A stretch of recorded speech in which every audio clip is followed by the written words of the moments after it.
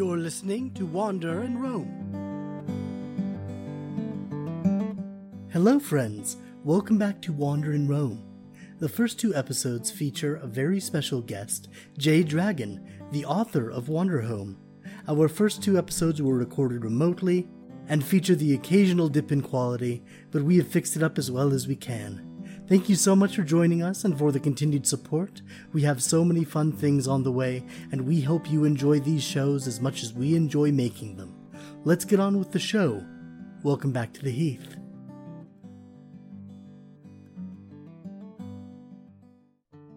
As our friends wind their way across the heath, the seasons change alongside them. The cool and rainy days of monsoon giving way to the clear and bright blue meadow, the blazing sun of Devil's Day and the cooler days of swarming and gatling.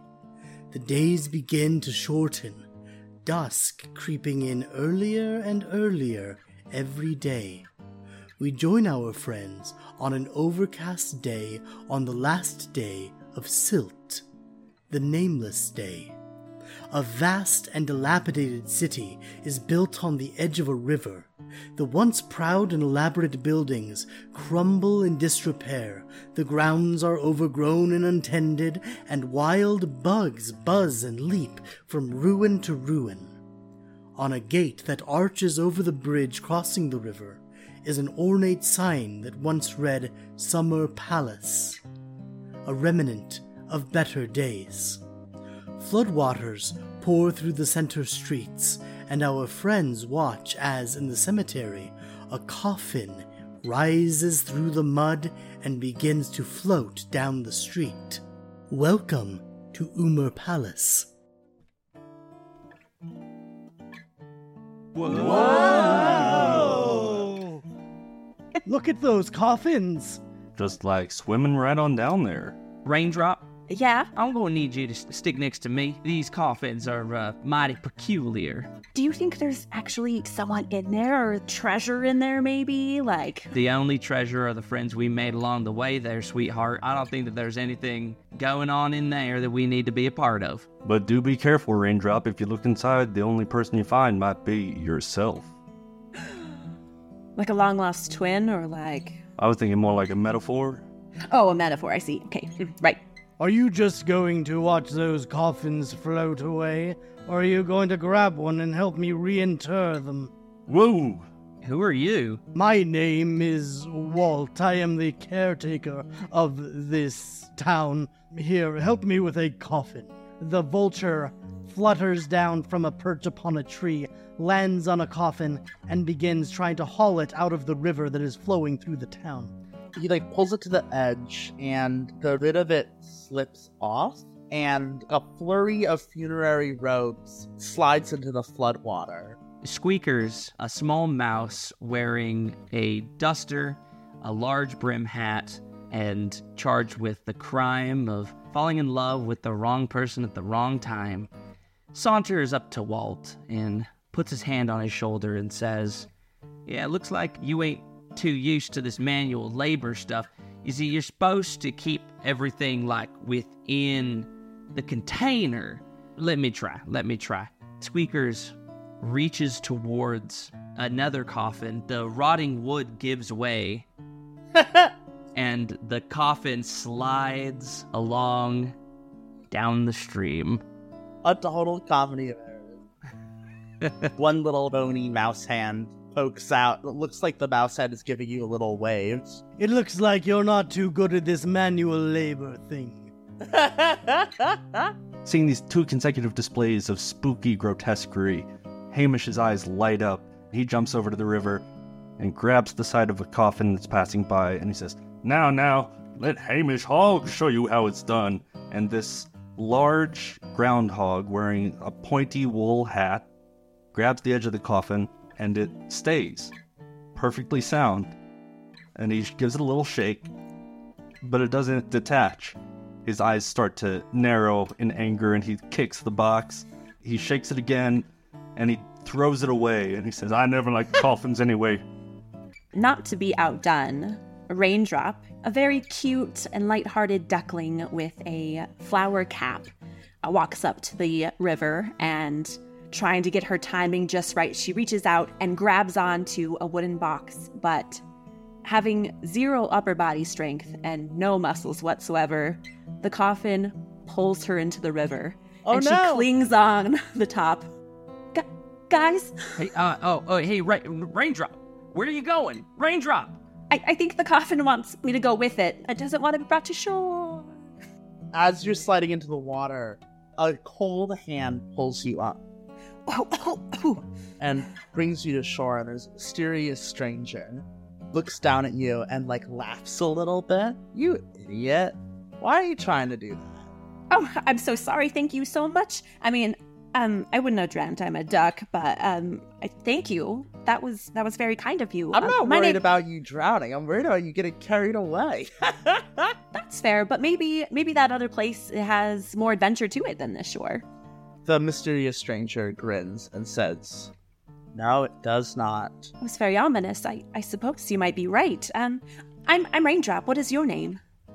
The hand that's not mechanical takes yours, and you can see that it's covered in many scars and bandages. Alea shakes your hand. Alea is about 6'5", hyena woman, wearing baggy pants and then a funerary cloak that she has fashioned into a robe to wear, and it's this black wide-brimmed hat. My friends call me Alea. Alea, nice to meet you. Whoa, you're mighty strong. I didn't say you could call me Alea. Oh, I'm so sorry, I suppose. She turns to look at everyone else, and she says, "What the hell are you doing here on the last day of Silk?"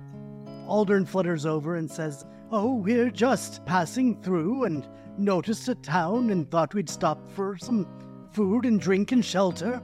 Thank you for saving our duckling. My name is Aldern Feathersby." Squeakers steps up and says, "Yeah, my name's Squeakers. Squeakers and asses. At your service, ma'am." And he tips his little hat. Alea chuckles despite herself. And I'm Hamish Hogg. It's been mighty nice to meet you.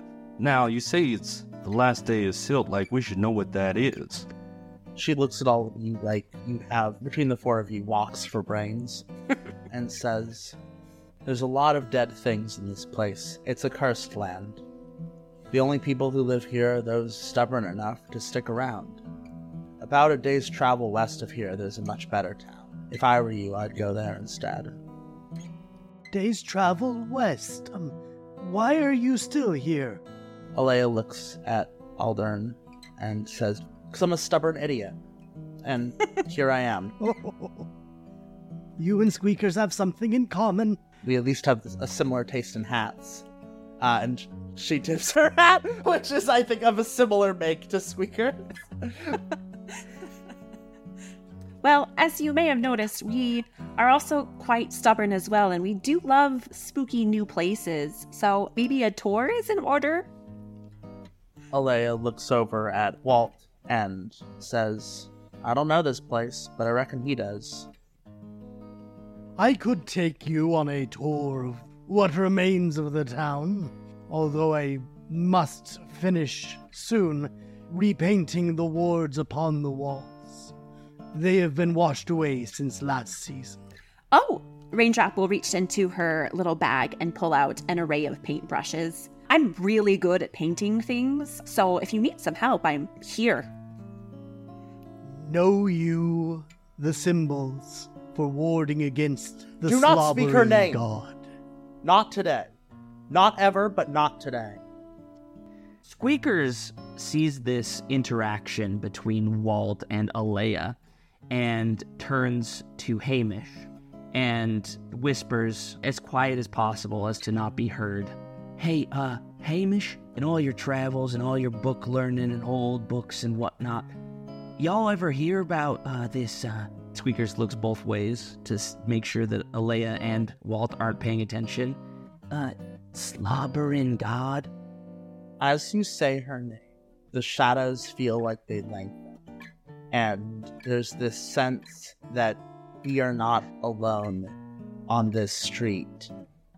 The water that was flowing through the streets dies down a little bit, and the coffins come to a stop in the middle of the street. Oh, okay, all right. I didn't want to draw attention to myself, but all right, everyone look at Hamish.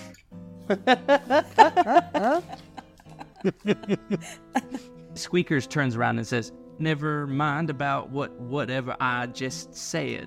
I ain't saying nothing." Hey, Squeakers, you feel like we're not alone? And I don't mean like in a cosmic sense. I mean like in this physical location. Do you feel a presence? Well, yeah, I mean, I'm standing right next to you, so I feel like I'm in your presence. I'm in Alea's beautiful presence. I just got duckling bumps on my arm, so I think I'm going to agree with Hamish. I don't think we're alone. Alea's shadow looms over all of you, and she looks around and she says, "Whatever you're afraid of, she's dead now. She's not able to harm you. Let's go inside and find something to eat." The concept of spiders is dead? Alea looks at you and drums against the pommel of her blade. You see underneath her cloak that there is a very, very large sword sheathed at her side. She drums her mechanical hand against it, and she looks at you. Hey, Raindrop? Yeah?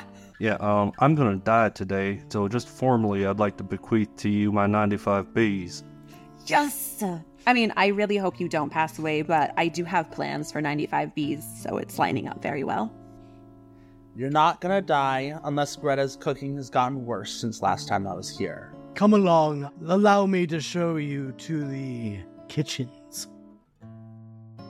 As the group moves following Walt, we see a very large palace. You can tell that in its heyday, it was very opulent, but time and wear has taken its toll, and it looks dilapidated. On the side, you see painted in big letters, Umer Palace. Heading through the large doors, this place smells like old hickory and decay. Walt begins his tour. If you look to your right, you will see the former dance hall, the grand ballroom of Summer Palace. Whoa, that's a lot of room. Yes, nowadays it is used for storing the summer harvest. Hamish looks over into the ballroom and sees sheaves upon sheaves of harvested crops, seemingly dancing with each other. Some of them twirl, they're all arranged in pairs. Are there many people that live in this town? I mean, it seems like a big harvest, so... There are about 50 of us now. Oh, 50 out of what? Thousands. Oh, It fluctuated between 1,000 and 2,000 people, depending on the guests and nobles currently attending the King of the Floating Mountain. Out of the corner of our eye, we see that there is a group of dogs that are bundling excess corn stalks and grasses together and tying them in vague humanoid shapes. Scapegoats. Squeakers notices that Alea is hanging towards the back of the group. He slows his gait down to walk next to her, and he is absolutely dwarfed by her size. And he turns and just says, "Hey, so, what's your deal?" She says, "I'm nobody anymore. I'm just an idiot with a sword who sticks around a little past her prime." At the mention of sword, Raindrop also looks back and sees the conversation and hangs back as well and says, I've noticed your sword, and I'm quite a bit of a swordswoman myself, except I can't seem to keep my hands on one. People really hesitate giving a sharp object to me for no apparent reason, but looks pretty cool. Have you ever killed someone, Raindrop? I can't say I've crossed that off of my list yet, but I am still pretty young. You want to kill someone? No, I'm just saying the future is open and I can't predict what will happen, but... There is no pleasure in killing. There is nothing to look forward to there. There is no future. Killing is the anti-future. To bring a sword across someone's neck is to destroy a future. Very, very wise words. Yeah, more in love of the concept of just holding a sword or just having one on my person for aesthetic reasons. Somehow, despite our brief stint as trained pirates, I don't think any of us have taken a life. Alea stops walking and kneels down to look at you. Look out that window. The raindrop turns. Out through the kind of old window that's like cracked and dirty, there is a beautiful verdant field that was once full of topiarian bushes and flower gardens, but all of that has been replaced by rows upon rows of graves. Tombstone after tombstone that goes on as far as the eye can see. About a third of the good men lying there were placed there by my blade. She stands up and she keeps walking. Squeakers, almost to himself, says, "Wow, beautiful and dangerous." Agreed. She's so cool. Woo-wee.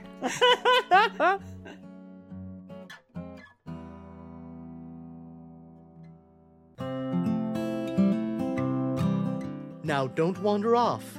Wander in Rome will be right back.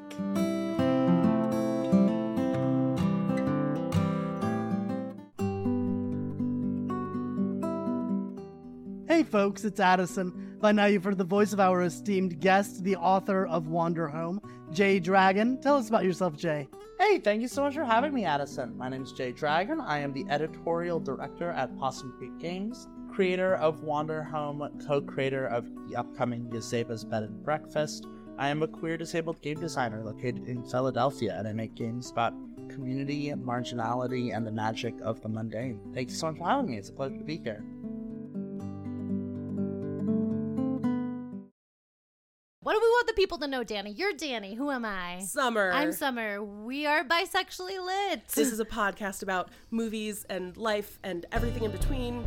Two best friends who are loud and queer and love to talk about movies on and off mic, and we'd like to take you along for the ride.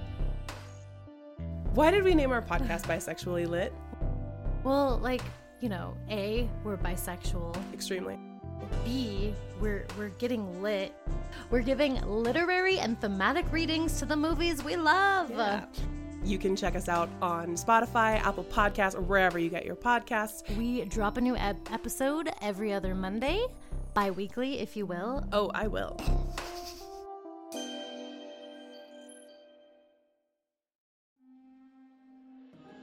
Have you ever seen something you couldn't explain?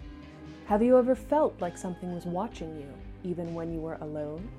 Have your dreams ever started bleeding into the reality around you? Starting March 8th, join us bi-weekly as we travel around the contiguous United States, sharing strange stories and discovering mysteries hidden within the vastness of America. Listen to Lower 48 on Spotify, Apple Podcasts, or wherever you get your podcasts.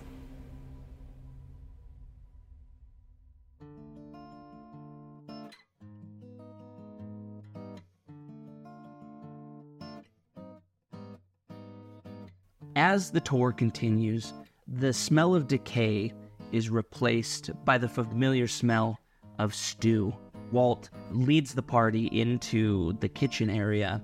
At the stove, you see a badger furiously stirring a bowl as a cauldron bubbles over a wood-burning stove. Greta turns and says, "What are you doing in my kitchen? I thought I told you that you have to wait until dinner." Oh, is it not dinner time yet? The sky is always so gray and gloomy, I have no concept of what time it is. Oh, Walter, how could you? She told you. Greta, these are newcomers to town. If they could spend a few moments in the kitchen, I will head to prepare the guest quarters. I suppose, but I really need to get this finished because we have so much left to do before tonight. Before tonight. Alea walks up to Greta a little bit like a ghost from another life and says, "I brought you something for the stew." Alright, put it on the counter. Alea pulls out a bundle of purple carrots and just kind of tosses it down onto the table. "It's good to see you, Greta. It's been a while." Greta looks almost suspiciously at Alea, and then looks at the carrots, and then back at Alea and just says, "You know, I didn't actually expect you to come back, and especially bearing such great gifts. Yeah, neither did I. Greta grabs the purple carrots and begins chopping them up and unceremoniously flicking them into the stew. And as the group turns to leave, with her back turned, wiping her hands on her apron, Greta just says, "Dinner is in about 10 minutes. I'll save a place for you." Thank you, Greta. Behind Greta, under a counter, a sack of potatoes rustles, and one potato falls to the floor and rolls out around Greta's feet. And our heroes can see, though Greta cannot, 2 small rabbits hiding behind the potatoes, wearing rabbit masks. Oh, grab the potato before she sees. But wait, Guys, get up. A fox also wearing a rabbit mask. Hey, you gotta keep it down, otherwise she's I think gonna I got get us. it. The group sees one tiny rabbit paw reach around the floor trying to find the potato before grabbing Greta's foot. Eric grabs Gabble, and Greta is like looking around now. was that you little, what are you? A duckling? I'm over here. I don't know what you're talking about. Aldern has tilted his head sideways and is staring wide-eyed at these little rabbits and this fox. Eric the fox makes eye contact and is gesturing frantically to like keep quiet. Yes, that was Raindrop. How dare you, grab their foot? I thought I saw a carrot and was super hungry, but it's your foot and not. We should go. There's some wonderful paintings in the West Hall, if they're not too Ooh. damaged by mold. We can go look at those while we wait for dinner, and we give Greta some space. I'm a connoisseur of art myself, so this sounds wonderful. Alea picks up Raindrop. At this point, Alea thinks nothing about carrying you around. Nothing. So the gang walks out of the kitchen into the west hallway. There are several pictures that depict half scenes. Because of the mold and the wear, half of the paintings on almost every frame are just gone. You'll get a picture of a mighty hero fighting nothing, or a picture of a great adventurer discovering nothing. Hey, Aldern, Yes. what are you imagining goes on the other side of that painting? Aldern looks at it and says, "I'm not sure." And as he looks, there's a rustling within his coat. The small and feral forgotten god squirms its way out of its jacket and almost melds into the picture. It forms into the shape of a large lupine figure. It reveals this thing that's almost like if a wolf was a snake, the head of a wolf, a pair of front paws, but then like long and serpentine and draconic wings. This huge wolf mouth that is pouring down drool in these oceans that is like leaping up to bite the blade. Alea looks visibly uncomfortable. Squeakers turns to Raindrop and says, "Oh man, I hope she wins." That's pretty fearsome, but I expect it would be really hard to fight with all that drool coming out. You might like slip and fall or... Are you rooting for the monster? It'd be hard to fight with all the drool coming out of your mouth? I should be a little more fair. I'm just saying, maybe... Oh, It was part of how she defended herself. The jewel is as hot as a burning stove, and would scald at the skin of the warriors who tried to attack her. The rivers that she formed can still be found out in the western mountains, great rivers of red water that melt through Thames, the remnants of her jewel. oh my goodness. So this is... Is that... This is the bad thing. That's what this is. Hey, Aldern, I got a question about your small and forgotten god. Yes. So is it feral because it's evil? Because, I mean, it's showing us some weird stuff. The serpentine wolf in the picture seems to snap and writhe. Come on out of there. It's just showing you what was already there. There's no harm in that. Another. Let's see another. And Raindrop will scurry to the next. Alea looks visibly uncomfortable and says, I think that stew is almost ready. Maybe we should head back. I am hungry for stew. I guess history can wait a minute. There's nothing worth it. It's dead people killing each other over nothing. There's no interest or honor or glory or lessons to be learned. There's just the piles of bones on which a better world were built. Alea, you are speaking my language. That was truly something that I will keep with me forever. I've had a lot of time to think about it. Introspection. Beautiful. Squeakers, the way you're ogling her, they should call you the slobbering god. Alea grimaces. Both from saying the slobbering god's name, but also from the acknowledgement of Squeakers being flirty, which Alea, it seems, has not made up her mind on whether or not she's reciprocating. As the group turns to leave the Hall of Portraits and heads back towards the kitchen, they can see Walt with a jar and a paintbrush adorning a door in strange symbols that he has just finished painting. Alea doesn't comment on it. Aldern, I think you're the one who was observant enough to notice that the sword in the painting has the same pommel, and it's a wolf head on the hilt that is the same that Alea has on her sword. Alea, the pommel on your sword there, it looks very similar to the one in the picture. Is that you? Alea looks at Aldern and says, "It was my grandmother." Oh, she must have been a great warrior. She was. And Alea says that in the way that someone might whisper a bitter insult. Oh. As the gang walks down the hallway, from one of the rooms they pass by, they hear the little plink-plunk noise of xylophones as the door blows open, and they see three little animals, two bunnies and a fox, on their tiptoes, looking like a deer in the headlights. If we don't move, they won't know we're here. Birds could only see with motion. Yeah, I think that we're okay. I can hear you. Oh. That triggers the three of them to single file, still tiptoeing, but tiptoeing at 2 times speed into the door of another room, and the door creaks closed. You're not in trouble. I just wanted you to know I perceive you. I don't think he saw us. I think we're The whispers from the other side of the door trail off as the group walks into an old hall with a long wooden table.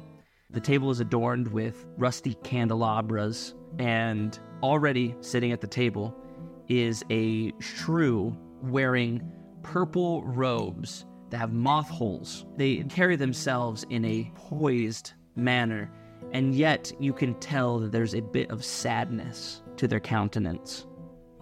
I think it's really important that Noble Emeritus has a Marie Antoinette-style wig. One of those, very large Rococo wigs with faded dead flowers stuck in it. She leans towards the group and says, "I'm glad you could join me for dinner. Please." And she will hold up a little bell in her hand and give it a ring. The table is far, far longer than it has any right to be. It is almost like you can't quite tell where it stops on the other side of the room. The room is large enough to fit an army in it. Hamish does a little bow, and he says, "Oh, well, thank you, miss. Don't mind if I bees." And he blows his silent whistle, and single file 95 bees start bouncing in from the door and sitting one by one at the table.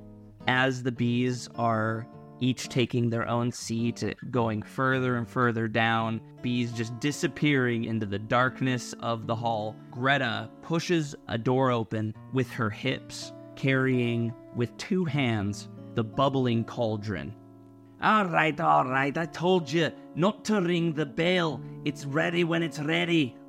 She walks over to the shrew, reaches in with a ladle, and pours some stew into the bowl in front of her. Thank you, as always, Greta.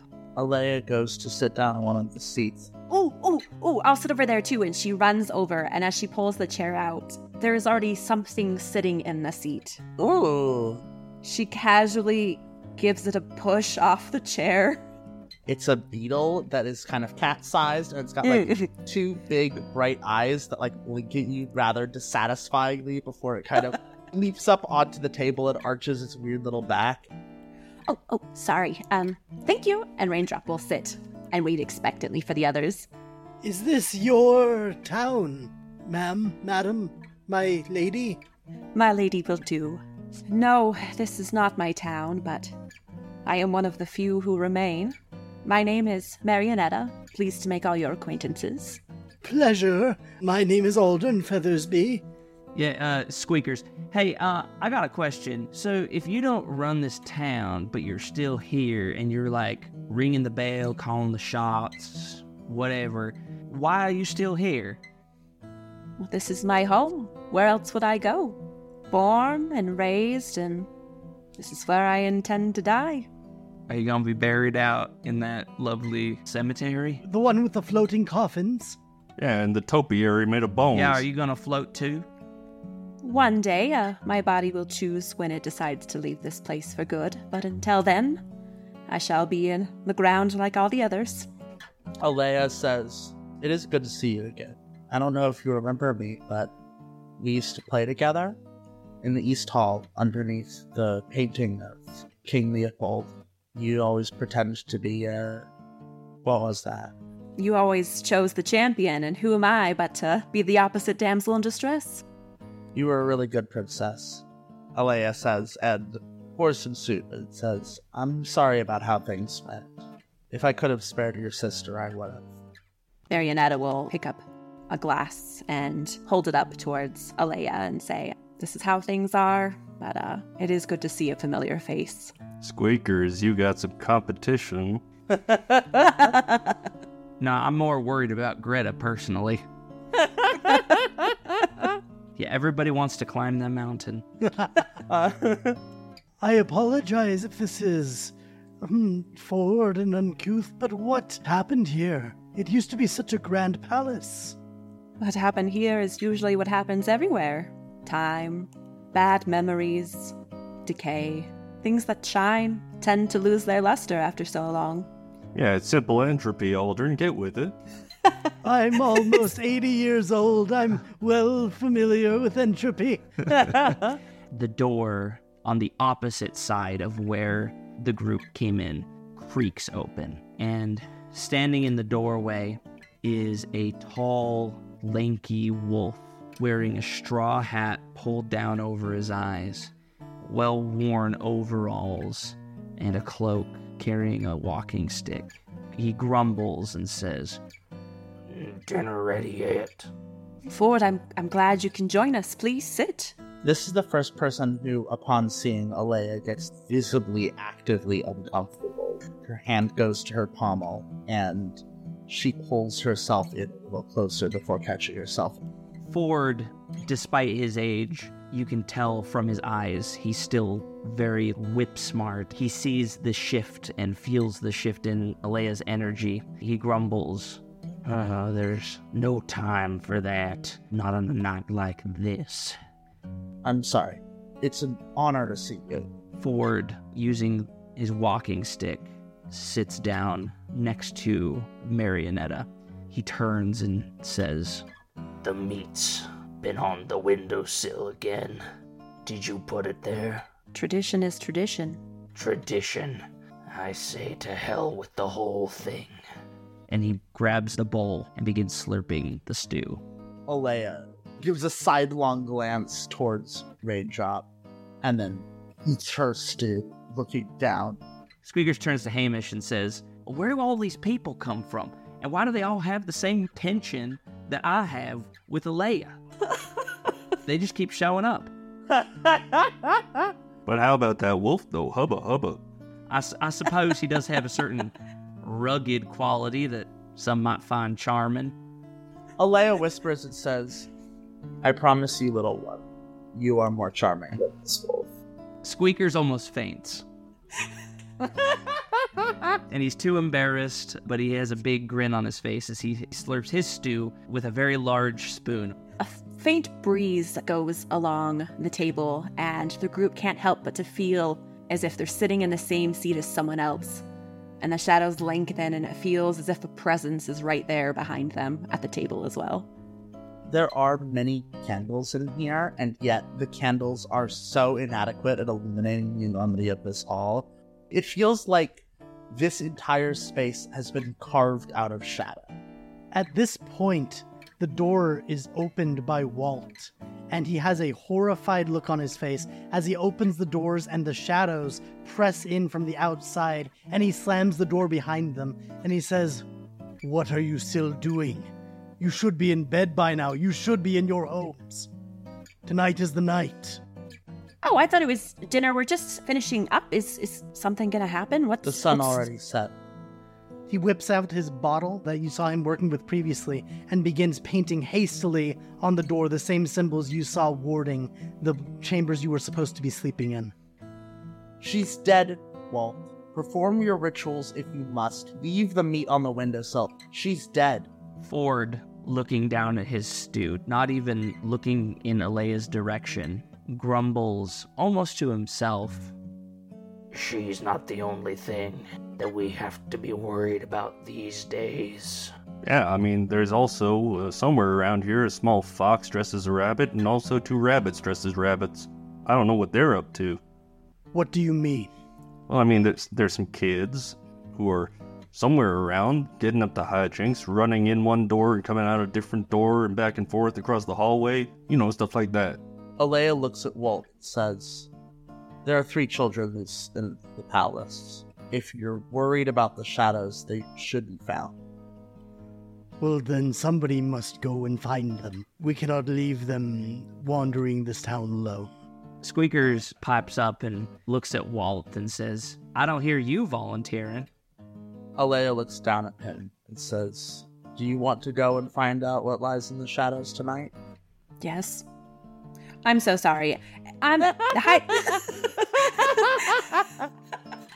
sorry. The mood was very dark, and it seems like this is very important. And I'm very curious about what lies in the shadows. And if we need to find these kids, it's like a game of hide and seek, right? And I'm such a good seeker. It's true. She's very good. She is actually very good at that. Raindrop, I'll tell you what. We got 3 little kids running around here that got to be found, and I am not going to let you go alone. So you stick with me, and we're going to find them. And also Alea is going to come with us, right? And he turns and looks up at her. Alea just looks back and is like, "Of course." I knew there was something I liked about you. Now come on, we got people to go find. These wards are too complicated to teach. And he reaches into his coat and withdraws a sack that is crunchy and has pus and goo seeping from the bottom. And he says, "This may serve as an offering, should you encounter anything untoward." Raindrop will eagerly reach her hand up and take the bag and say, "You've certainly entrusted this to the right person." The bag squishes as you grab it. Oh, that good old raw bug meat. It's a sensory nightmare. Alea wrinkles her nose and says, "I told you, Walt, she's dead. She doesn't need an offer." All I know is there have been less mysterious deaths since we began the offerings and wards. Take your chances if you wish. As the group heads towards the door, Ford looks up and says to Alea, You bring him back home. You keep him safe. That is what we do. Big damn hero moment. Don't worry. Just like old times. Full of confidence, Raindrop throws open the door and looks down the hall and watches as the candles flick off one by one by one, and the hall stretches into complete darkness.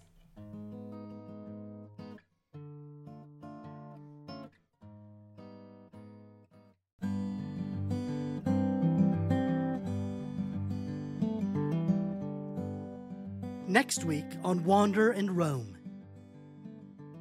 The dark halls of Umer Palace stretch out before our heroes as they depart on a search to save 3 children from the dangers that lurk here in the shadows of the nameless god. Music for Wander and Roam is written and performed by Gary Argyle.